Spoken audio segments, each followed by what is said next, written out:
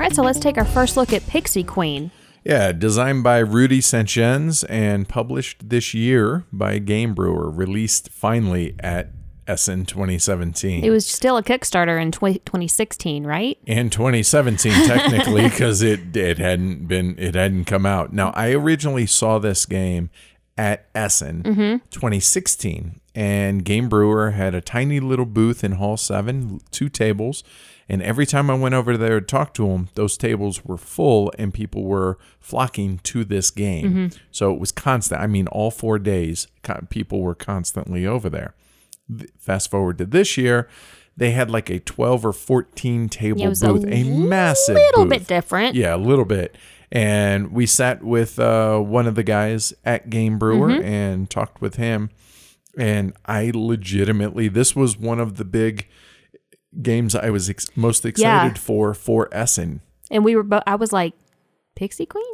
Yeah, I realized. So the theme on this, I realize a lot of the audience is going to be like, But you gotta look past that theme. Yeah. Once you look past it, pretty clever little worker placement game. Yes. Where the game hates you. The game is literally the game is actively trying to kill you and make you go watch TV. Yes, literally. The scoring track goes from positive 20 to negative 60.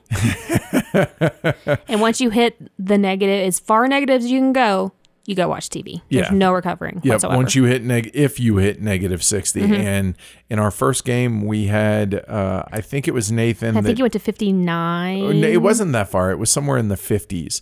But the rule book even states that if you finish in the positives, then you played spectacularly. Yeah, I think I was negative 12 and 1. At the end? Yeah, and 1. And I was somewhere in the teens behind you. Yeah, it's so much fun to just try to avoid this mean bitch of a queen that's coming around. It's so much fun. Yeah, it really was a really good time. Now I have some questions about the end of the game, but again, it's one game. And we're going to be live streaming it. Well, when you guys hear this, it'll be on Tuesday. We're going to live stream it. And so I'm really curious to see if I still feel the same about the questions that I have in the end game. And what those questions basically are is at the end of the game, the last round, it's kind of a race to go ahead and complete a couple things. But once one person has claimed the loyal servant spot, I think it is, which is the one that will get rewarded with some amount of victory points depending on where it is on the track. After that, it kind of becomes a cow's opinion. It becomes moo about the rest of the stuff. And it felt like there was a missed opportunity to give some extra scoring or negative points for people, for units that were left in the mines.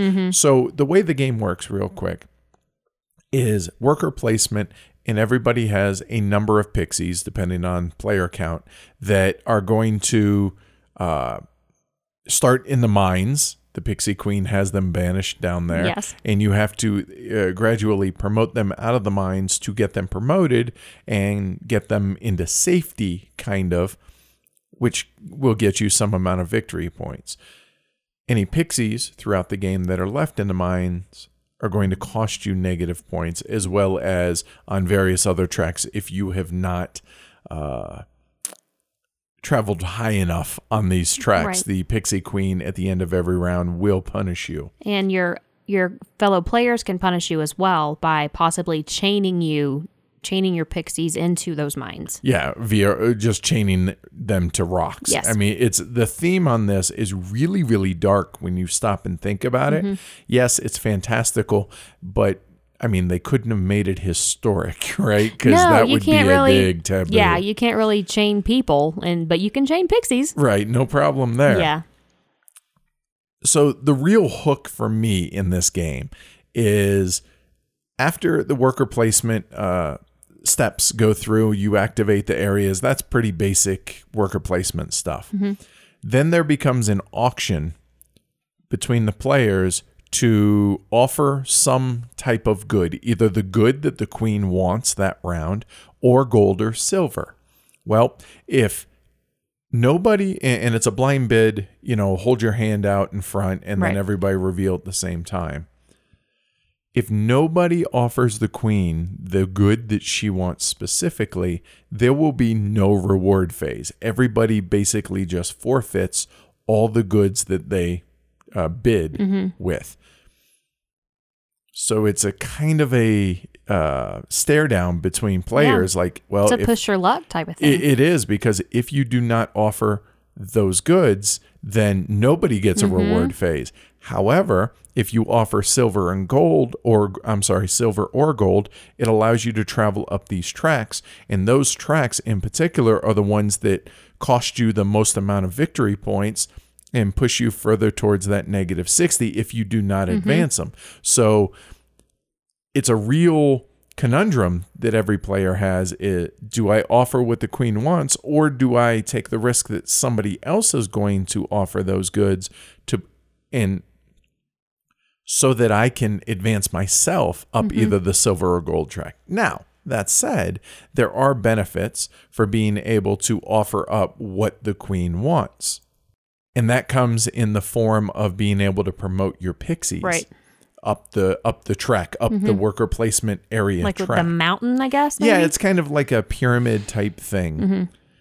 And the other cool thing about this is one of the resources in this game are apples, and maybe the queen demands apples. So there's going to be apples that you're going to want to get. Yes. In addition to that, whenever you promote a pixie, if you would like to take the place of the pixie that is in the spot you want, you just offer them an apple, and you swap places so they get demoted. If you're coming out of the mines, that means you just sent them back to the mines and you get out. So it is a real devious, kind of dark, mean, thoroughly enjoyable worker placement game with a quirky theme a fantastical theme. And what's funny is you think that they're offering an apple. In my head, it's the pixie throwing the apple at the other one, knocking them down, and then going to sit in their place.